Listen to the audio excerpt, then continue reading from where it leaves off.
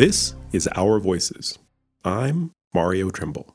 In order to be a place where everyone in our community feels valued and connected, we first have to ensure everyone believes they belong. These are Our Voices, a joint podcast production from the Colorado and Denver Bar Associations Equity, Diversity, and Inclusivity Joint Steering Committee. Our Voices shines a light on the unique stories, experiences, and backgrounds of our member leaders so that we can help each other walk together.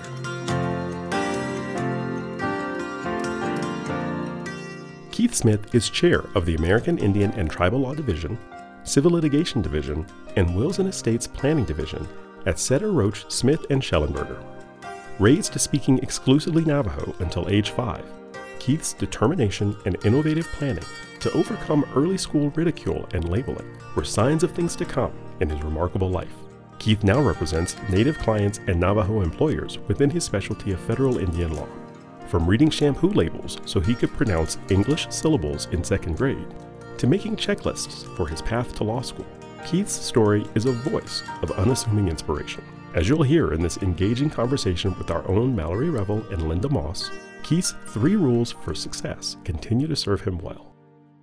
Hello and welcome to Our Voices. I'm Linda Moss. I'm a family law attorney with Setter Roach Smith and Schellenberger. I'm here with my co-host Mallory Revel, who's a criminal attorney with Foster Graham, Milstein, and Kalisher.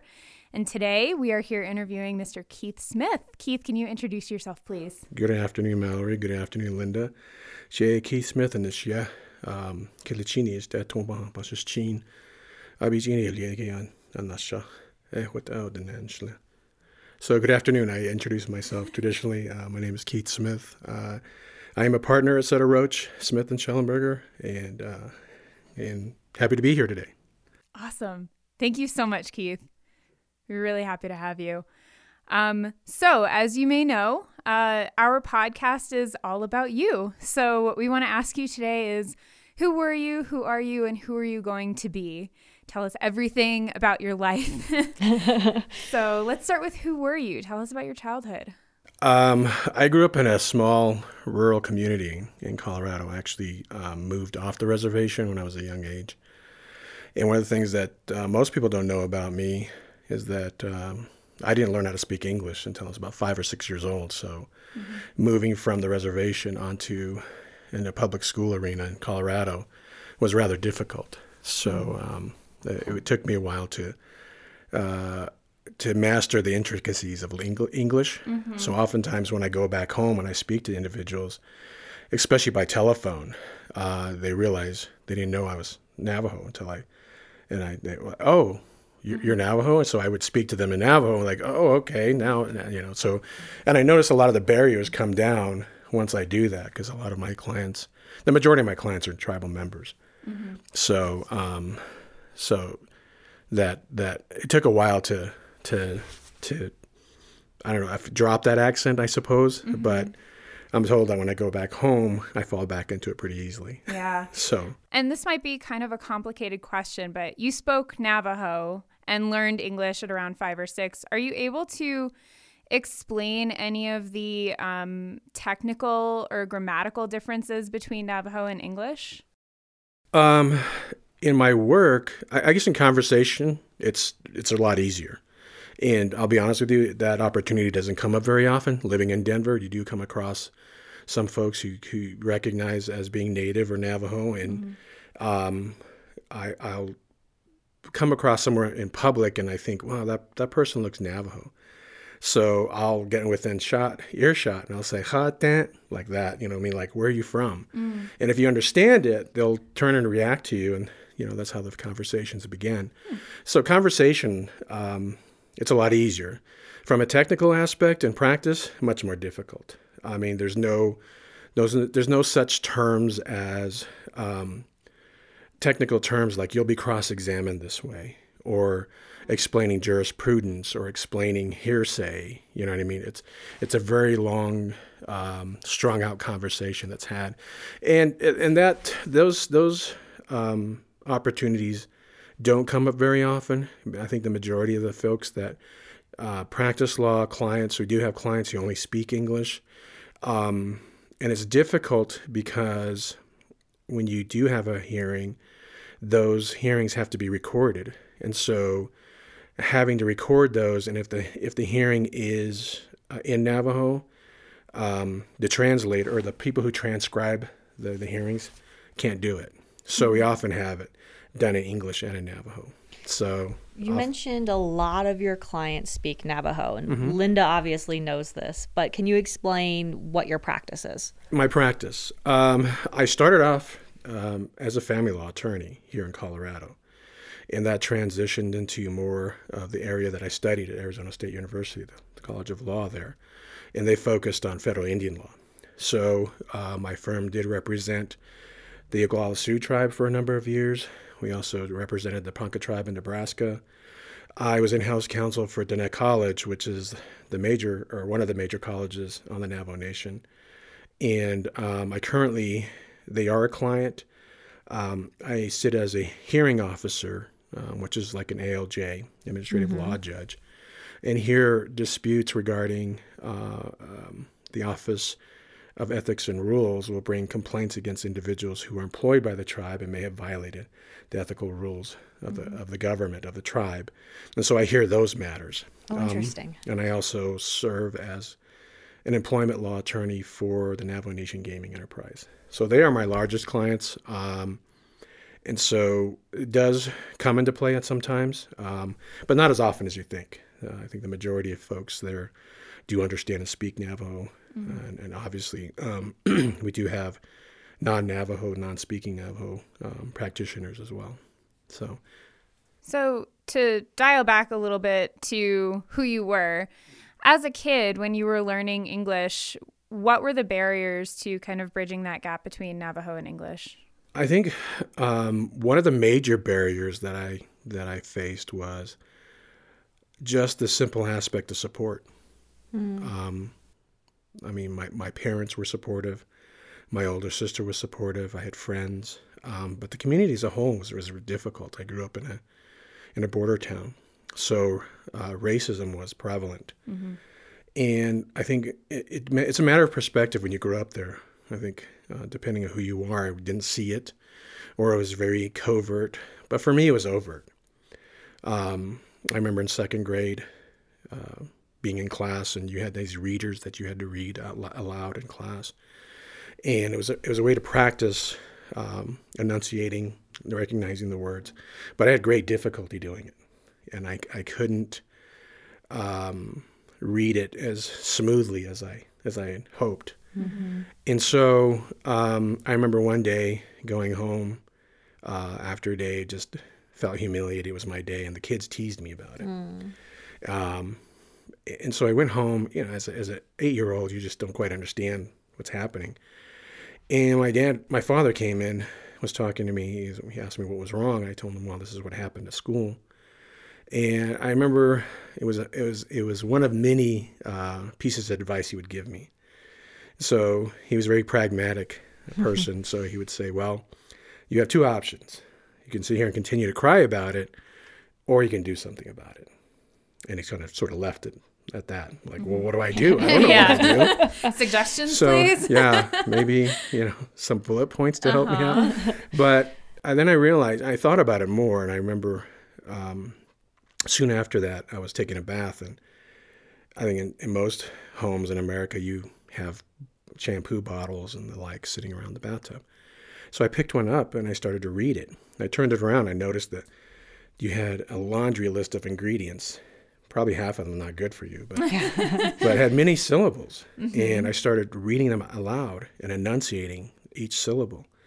And I realized if I do that often enough, then it became easier. The other thing my father told me was to read everything. So I started to do that, everything I could get my hands on. He used to have this collection of Louis L'Amour books, which is this writer that wrote Westerns. Okay. Insanely boring. But I was able to get something and read and increase my vocabulary. And did you read aloud a lot? Oh, yes, all the time. So you did something about it. Yeah. Right, yeah, exactly. And that was sort of the one of the three tenets or three things I try to teach my kids. We have three basic rules, and I always try to remind them of it.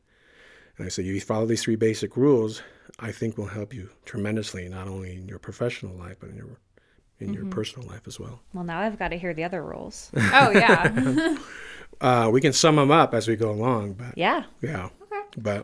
But it was a rule. It was one rule, and they'll go out of order. But he always said to me, my father always said, do your best. Do your genuine best. If you know you can do better, then do it. And I'll give you an example. The first real job I ever got was working at a McDonald's. And thankfully, the only restaurant job I ever had. And I worked as a cook. And my younger sister referred to it as slinging grease. But it was always one of those things where he always reminded me, like, when you're at a job, don't just stand around. Don't wait for to be told to do something. There's work that has to be done, so do it. So when it was the times were slow, I would clean up in the back. I would do this and clean up my area. I would ask if you need help. There's trash, things of that nature, right? And soon after that, I'd only been working there a month when the owner had come to me and said, you're a really good worker. I want to give you a raise. Mm-hmm. And so part of what he told me was that not only do your best, do your genuine best, but if you do that, it won't go unrecognized. Mm-hmm. Yeah. And the rest will take care of itself. Yeah. And I found that to be pretty true in a lot of my professional work. Mm-hmm. Like, you just really do your best. Out of curiosity, did your parents and your siblings speak English? My parents, they were bilingual. My sisters are as well. Mm-hmm. In the house, it was sort of mixed. So you're in trouble when mom speaks to you in Navajo, kind of that thing. But it was mixed. And so I'm curious if there was any joint learning process or if you all kind of like had to learn individually in your own time. I think it was the latter. Everybody in their own time in a different way. The way I learned was certainly different than the way my sisters learned. I was more show me the roadmap, show me the steps, and I'll follow it, and I can do it. Yeah. If I needed help, and that was one of the things I had to work on when I was a student, was asking for the help. Like I tried hard to figure out myself, because growing up in that environment, I was really reluctant to reach out. And I'll give you an example of that when you asked about when I was younger. Growing up in an environment like that where it's so in your face. I remember as a child, even adults saying to me, out of earshot, or just sort of take you aside because they didn't like you because of the color of your skin or your background. One individual I remember telling me, like, you're not going to be anything but a drunk Indian. You're not going to amount to anything. You'll be in jail. Being told those kind of things. So it did have an adverse effect on me and how to feel like I could trust people. Oh, how could it not? Yeah. And so I was always left to try to figure it out for my own. And thankfully, I not everybody was like that, but I did run across individuals like that. So, did you ever find yourself believing that? Yeah. I mean, I think every individual goes through that stage where, that is true. I don't amount to anything, How do you overcome that? Well, I think it's a lot of your environment. Like in my home environment, I was reluctant to say those kind of things because I think it would anger my parents. Just certainly my older sister. She was very like, we can't stand for that. Mm-hmm. And part of that, what my father would always say is like, you have a voice, you stand up for yourself. Mm-hmm. And so I think at that point, I began to realize that. I began to realize for myself, I could do things. I can understand things. I can read. I am intelligent. And so it came to more like flipping the switch from believing what people may be saying about me in a negative aspect to, okay, that's what you believe, but I'm going to do everything I can to prove you wrong. Create your own narrative. Correct. And so I started doing that. So that was part of the whole process of reading everything. I wanted to increase my vernacular. My senior year high school English teacher always challenged me to learn a new word. So I found myself reading the dictionary even.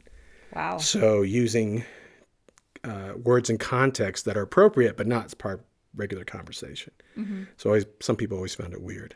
I was going to say, you were that kid who was just using those words that no one's ever heard of. Yeah, but then found it just kind of throwing them in there. And I think it was my daughter's third grade teacher had asked when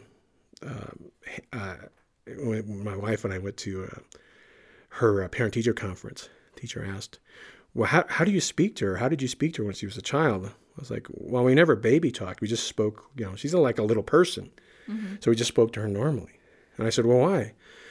She said, she used the word ubiquitous and used it correctly. And I was like, oh. I'm not sure I can spell that. Right. I can spell it. But I thought, okay, yeah, they are listening. And she does understand. And so she's very intelligent. Did you say you're a lawyer? I don't know if I mentioned that or not, but. Yeah. That would ring for everyone. No, maybe. Oh, he's a lawyer. Makes a lot of sense, right. So let's move forward in your childhood. Okay. So when did you decide that you wanted to be a lawyer? Good question. Actually, I get that question sometimes because it's not a common thing.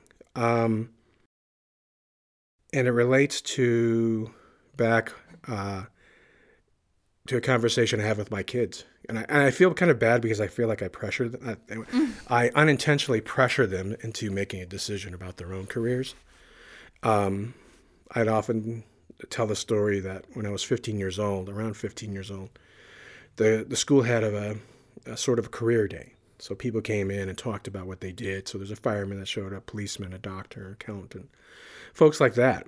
And this one individual had come in and he started talking about how he didn't say what he did. He just said, here's the things that I can do in my job. So I counsel people. I help them with problems. If there's something that needs to be in writing, they sold something, I help them, write it out so it's clear. So after a few minutes, we all like, oh, you're an attorney. And he went on to explain how, as an attorney, his work is so diverse. There's not much of anything he can't do. And he was saying, he explained, like, it's not all like Perry Mason in court. You go and you can work for a government, you can work for a business, you can work for just about anyone who needs the help because everyone needs it, right? And I always remember the one thing he always said. He goes, but that doesn't mean you're always liked.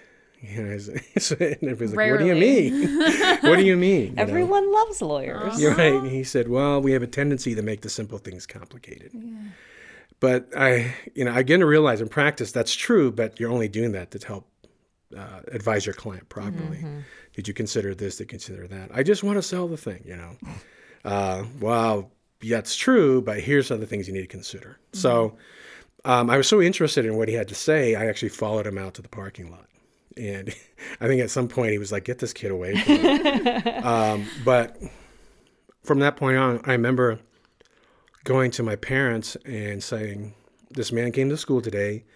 I really like what he had to say. And so they listened to what I had to say about how I wanted to start this journey, but had no clue how to do it.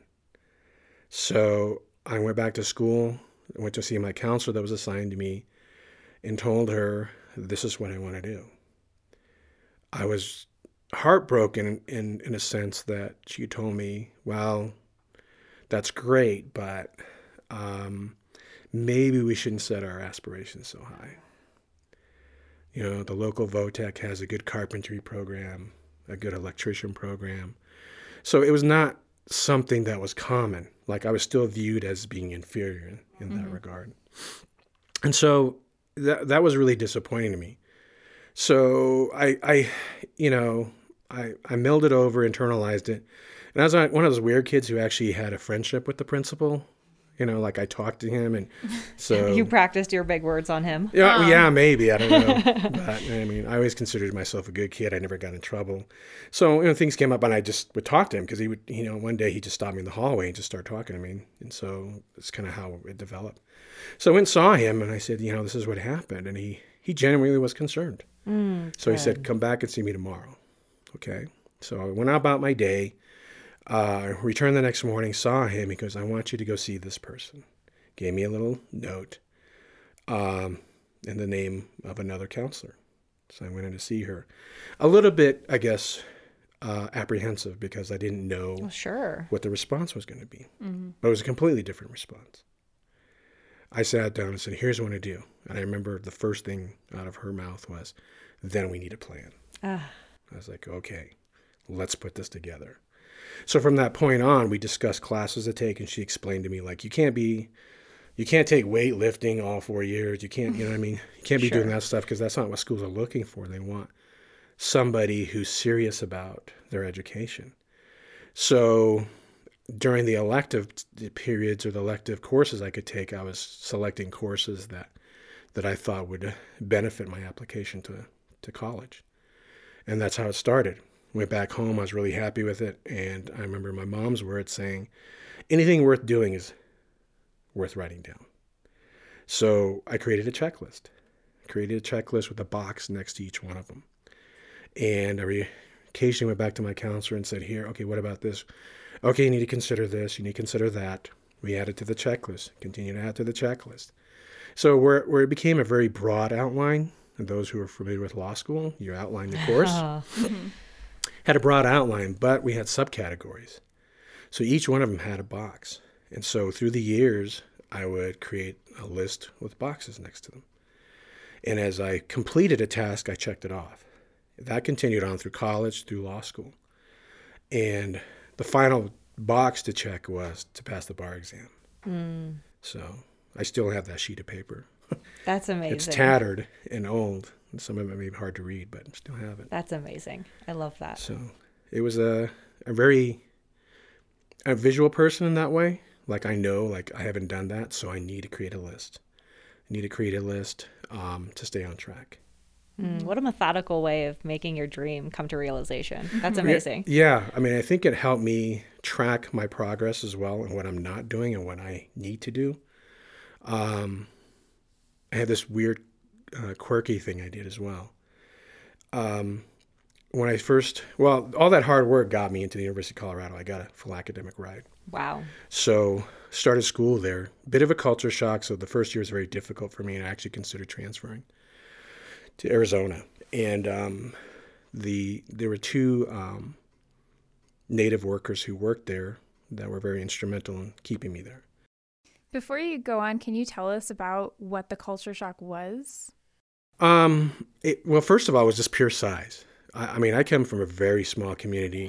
The University of Colorado in Boulder, just the campus alone was probably 4 or 5 times bigger than my entire town and population-wise. Sure. So it was so diverse, I didn't know where I belonged. So it was really a sense of belonging. I didn't know where I fit into all that because the university was so massive. And so I think that aspect of feeling isolated and alone, I mean, I knew there were other Native students there, but we didn't connect enough to see each other enough to have a sense of community, I suppose. Okay. And so having gone through that, it didn't feel right for me. So I thought toward the end of my second semester, like, I don't belong here. I need to go somewhere else where I feel like more of a sense of community and belonging. But luckily, those two individuals I was talking about talked me out of it and said, let's just give it one more try. And the university did make a change in terms of how they approached minority students, particularly Native American students, and created more of a bonding in terms of what they did was create scheduled meeting times or get-togethers, things like that, so that we had a sense of who we were. We recognized each other, and that really did help. We had our own student office, and from then on, I felt a lot better. I remember working really hard. Same thing, right? Do your best, do your genuine best. And I lived in an apartment that overlooked the university. Not the best, but who has the best apartments in college. And looking at the university and saying aloud to myself, I belong here. I belong there, and reaffirming that. And that goes to the second rule, because it was the contemplation of leaving somewhere. Second rule, don't ever, ever make a major decision in your life based on fear. And I realized that's what it was. I was afraid to face the very thing I needed to face. And so having done that and realizing like there's a fear of not belonging. There is a fear of that insecurity of not feeling like you're wanted, I guess is a better way of putting it. But then realizing that is a fear that can be overcome, since then, I would say I'd have a lifelong friendship, not only with some of the staff there from the university, but also friends that I met at the university that, I often tell people, I said, do you realize outside of my family, you're the longest relationship I've had with one of my friends that I met when I was 19 years old. Very cool. So it lends back to that. And so, I guess implementing those rules or those things that I guess over time, they weren't rules in my head. They were just things that were floating around that my father and my mother had told me. Mm-hmm. And a lot from my grandmother who didn't speak English. That it's another story as to why I think I chose the path I did. What was your law school experience like? Similar or different than college? It was different. I was when I finished my studies at the University of Colorado, I took a year off. I worked for the university for a little while, and then I took another job. And I wanted to take a break. Mm-hmm. I just kind of felt like I don't want to jump into law school right away. And so I was contemplating the schools I got into. For a moment, thought I'd stay at the University of Colorado, but somebody had told me that it's not best to do your law school work at the same place you did your undergraduate work. And then I got a phone call from someone at Arizona State. And she had described their program. Here's what we can offer you. We do have federal Indian law. Here's some of the aspects of it. And it really did intrigue me. And then I guess the thing that sealed the deal was she said, if you accept our invitation, then we have a means to provide you scholarship money, meaning that they would waive the out-of-state tuition portion of it and provide me money for in-state. So, and plus the tribe was helping fund my law school as well. So I think from a more practical standpoint, I thought, okay, that sounds what I'd want to do. Plus they had the aspect of the federal Indian law, which really intrigued me. Mm-hmm. And so that's that having gone there were other Native students that had been recruited from across the country. And so walking right in to the university or to the law school there was already a sense of community. Right from the get-go, we had to get together and we met everyone. And so we had a lot of support groups, a lot of support resources that were available to us. And at the law school there at ASU, it's called the Indian Legal Program. So there's actually a specific program set aside for the studies for federal Indian law and development of scholarship in the area. So my experience there was a lot different. Not to say that it was any less rewarding at CU. I really hold both institutions in high regard. Did you like law school?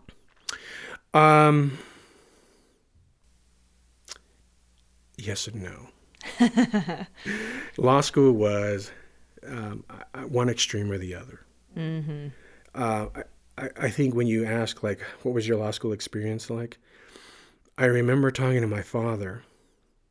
I'm having a phone call, like, just the first month in, like, lost. Like, I don't know what is going on. Like, contracts. Just like, what the heck? And we had this conversation about it, and I remember just not, like, am I up to the task is what I thought. Mm-hmm. Am I, I did well at CU. I felt like, I could excel at this. I could do this. Took the LSAT twice. Second time I was like, okay, this is what I can really do now. I know, mm-hmm. But being there was a whole different experience. So the level of anxiety and the insecurity I felt wasn't really based on who I was. It was just what I knew. And I didn't feel like I knew enough. Mm-hmm. And so again, recognizing the problem, how do I correct it? And then so I started reaching out to other students. How do you understand this? How do you know this? And gradually it started to open up. And I remember they call it, I taught law school too at the University of Denver for a few years. Very nice. So we call it when the light comes on.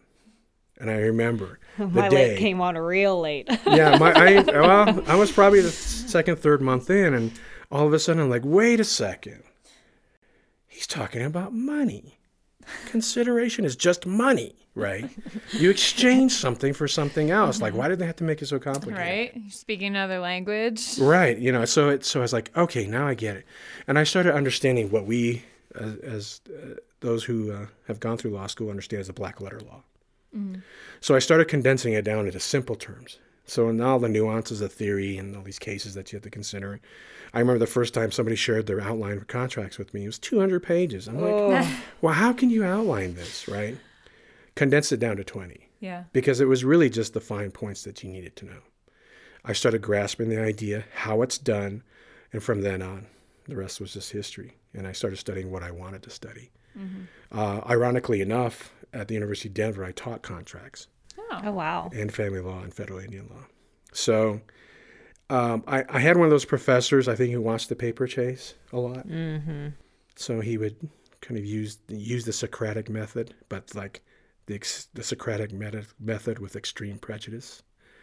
So many bad memories are I hate to, I don't want to give you PTSD. anxiety about it, but that was his approach. But once I realized what he was doing and how he was doing it, he didn't seem so scary. And so I would go to office hours and talk to him.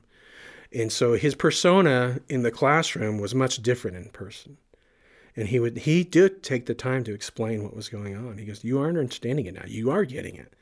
So let's build on that. And so I think in the teaching at the first year, I saw that as the example, tried to follow it, but that wasn't me. That's not me. And so the next year I changed it. Didn't want to do it so much. When I told my students, my goal here is not to tell you how much I know and how much you don't know. That's not my job. My job is to prepare you for the practice of law. So let's take a different approach to this. What I want to see is by the time you reach the stage of experience that I have, I want you to do more and know more. That's my goal. So I think taking that approach was much more effective. Mm-hmm. And noticed that the level of response was much better. I was going to say your classes must have been extremely popular. I should probably retake contracts with you. But so it, just having gone through that, it was great. And I always used to say, I teach for free.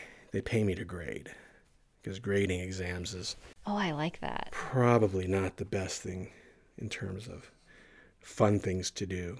I love to teach. It was one of the best experiences of my life. Grading the work, though, it was tedious, but it is a reflection, I think, of yourself, of how effective you were as an instructor. So you sit there and like, they are understanding. They are getting this. This is great. I had one student that the reason why I changed the methodology of how I taught the class was he came to me.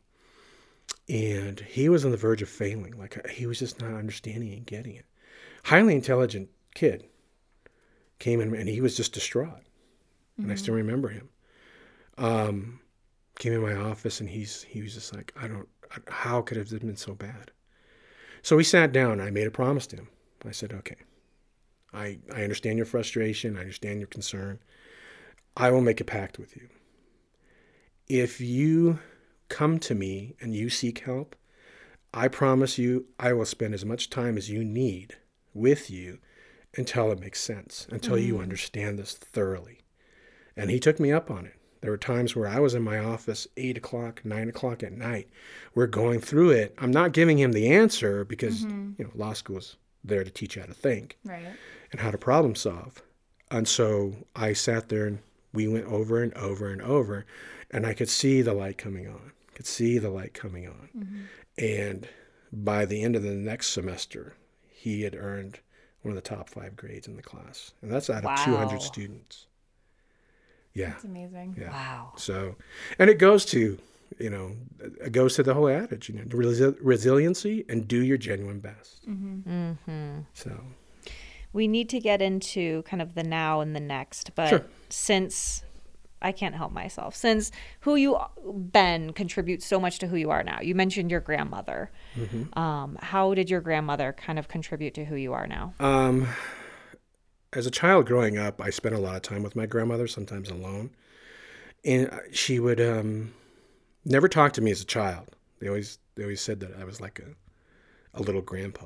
You know, because she's like, oh, he's serious. I remember we'd be outside because she lived very traditional. She lived in a hogan, which is a traditional one-room home on the reservation. No running water, no electricity. Wow. She lived old school, the old way. And so sometimes we'd be outside and she'd have a fire going and we'd sit there and she would talk to me and I'd stare into the fire and she would ask me in Navajo, what are you thinking? You know, and I didn't realize I was doing this, but she was watching me.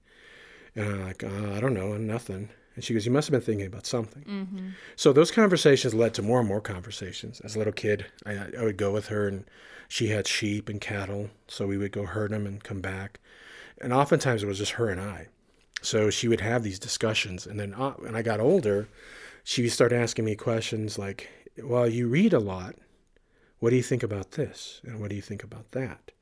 We started talking about politics, the tribal president at the time, some of the decisions that were being made. Why are they doing this to us, meaning the federal government, to the tribe and tribal members?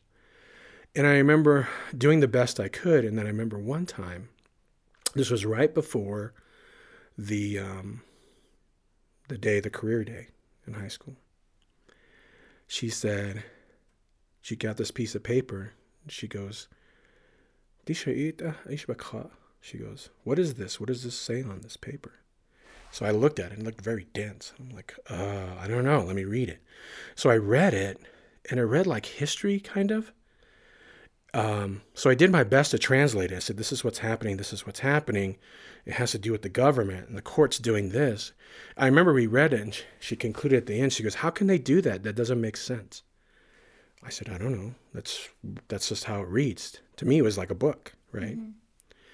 The irony of it all was I'm sitting in my second year as a 2L law school. We're going through a case and I thought, God, I've read this somewhere.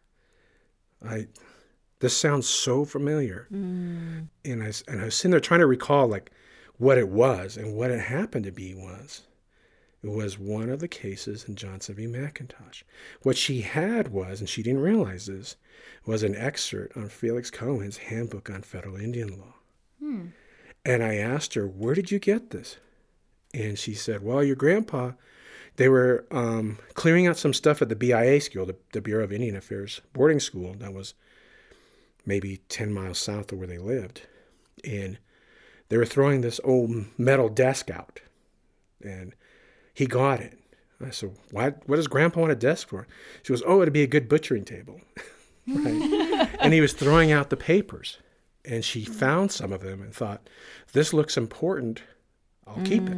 Wow. And so she had this footlocker she kept, and she always kept her like really personal things in there. And so what she had pulled out and what she had taken out and we had read was that, and the best that we could do to understand and decipher that. Years later, when I was in law school, I saw her and I explained to her what she had. And then she goes, are you serious? I'm like, yeah, that's what it was. Wow. And so she passed, would have been it was like February 2000. And about almost 3 years after I graduated. So upon graduation, she couldn't attend my law school graduation, so I went to go see her. She still had it and gave it to me as a present. So very cool. I do have that as well. Wow. So in some weird way, I guess, and I don't, if you believe in the signs or somehow people are destined to do things, sort of, I guess, turn in that direction. Absolutely. Without even knowing that was happening, it was happening. That's really special. Yeah. So it sounds like you graduated from law school around 97-ish. Yeah. That's right. Okay. That's very good. And so you started practicing. You said you started as a family law attorney, right? Yeah. So what I did was when I first graduated from law school, since the tribe paid a good portion of my education, I worked for what they call DNA, People's Legal Services. And so It's a legal service the tribe had for those individuals who could not afford an attorney. We didn't provide criminal counsel for criminal defendants, just it's too voluminous and the money's not there. But for those individuals who may have had a family law case, custody matter, probate matter, some individuals who, like my father and my mother, were not born in a hospital, so there's no documentation to show there's a birth certificate. So we have to go through another process to get an affidavit of live birth, is what it's called. So a process to do that, to help these individuals who may not know it, to do that. And so that's where I first started. Got thrown in the deep end. I mean, I remember right away my caseload was like 40 clients. Wow. And just had to figure it out. But it was good. It was a good practice. I mean, it got my feet wet. I understood. One of the major rules was don't get emotionally involved with your clients, which is so difficult easy. to do. Difficult to do. But I heard one time someone say, and it's probably in a movie or something, because I always think of movies and the quotes, but they said that you have to keep your head while all about they're losing theirs. So what that meant to me was, and I explained to a client, this is after I started opening up the firm early on. I had a client sitting in front of me at my desk, and she said, well, I wanted to do this and I want to do that, right? And I'm like, okay. And she's like, well, doesn't that make you angry? And I remember looking at her saying, well, ma'am, I can't be angry. I have to be objective. I cannot get emotionally involved in your case, because once I do, I cannot effectively represent you. I have to see all angles and advise you of everything that exists. Once I start getting emotionally involved is when I stop being effective as your counselor. So please understand that. So when I started teaching family law at DU, that was my very first presentation. Rule number 1. A good one. Don't get emotionally involved. I mean, it's hard to do because you're human and you want to. Absolutely. And you can feel for these people, but at the same time, you're their counselor. Right. So you have to be keeping your head while all about they're losing theirs. What's your favorite part about your current role? My current role? That's a very good question. I mean, it's one of those things that I really love what I do. You ask my kids and they're like, he's crazy. I don't know why he does that, right? Is that I have the ability and the autonomy to do the work that I want. One of the things about practicing law for me is that I love what I do. I'm fortunate enough that I can make a living at it. But the overall goal has always been somehow to assist those who need the assistance and those necessarily who may not afford it. In the firm, we always say quality over quantity. So nothing leaves the firm that we absolutely are sure is not the best that we could do. So when I consider that, I look at the clients that do need help, and there's some things, I guess it goes back to, you select the fight that need fighting. So those opportunities do come up. And I guess what I love about doing is that I have the autonomy to do that, to take those on. And sometimes they're far and few between. I mean, you do have to maintain a business and a practice. People do need help, and you do assist them. But out there somewhere, and occasionally it's happened, there are those ones where you take and, it's very, in that way, it's personal. Like, I have very good satisfaction for that. I'll give you an example. I had a client come to me, this is probably about 12 years ago, said, we have a problem. And I had to deal with a land issue. It was in Utah. And the problem was this dispute had been ongoing. In my research, I realized this has been going on for 53 years, and it needs to be resolved. Spent a great deal of time doing the investigation, doing the legwork, finding out the information. And we went to a 1-week trial. And I represented a client that had a large family. And so at the end of the litigation, we prevailed. And they were so happy. Just the sense. My client, the main client, was an old Navajo grandma woman, who was definitely in the latter part of her life. Was so thankful, and she only spoke Navajo. But she had told me, like, thank you for your help. This has been going on for so long. We didn't know it was even possible to get it resolved, but it has been. Thank you.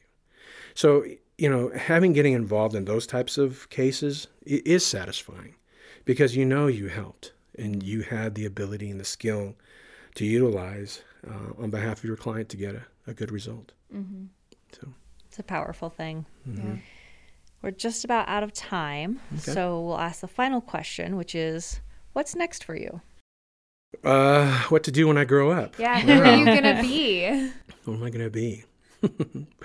That's another very good question. We saved the hard ones for last.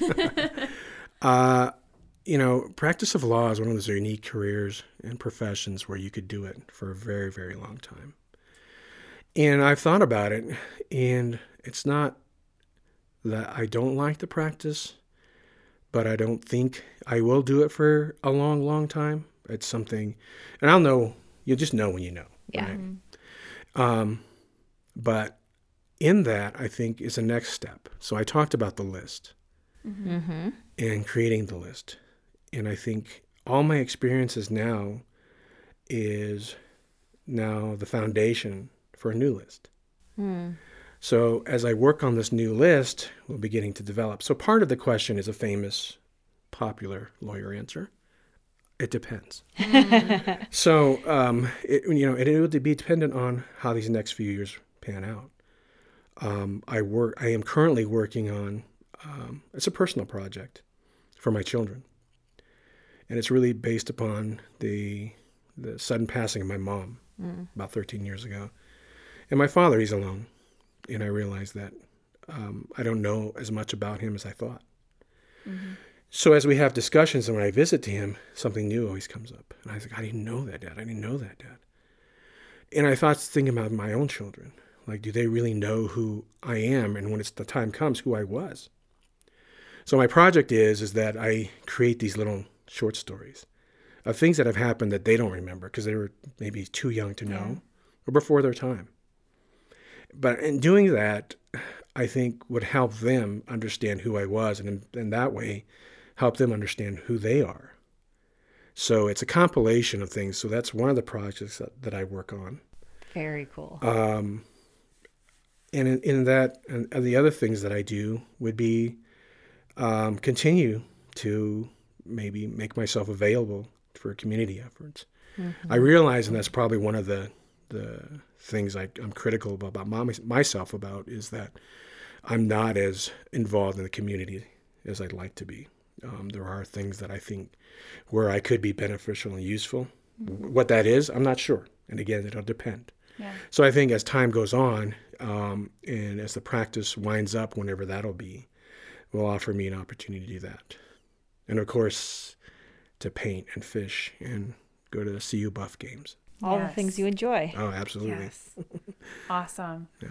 Well, Keith, thank you so much for your time today. We've really appreciated the opportunity to get to talk to you, and we look forward to seeing what the next list holds. Yeah, I appreciate your time. This has been Thank such you. a pleasure. Thank you. Good luck with your podcast for your kids. Oh, thank you very much. I really appreciate you giving me the time. Thank you.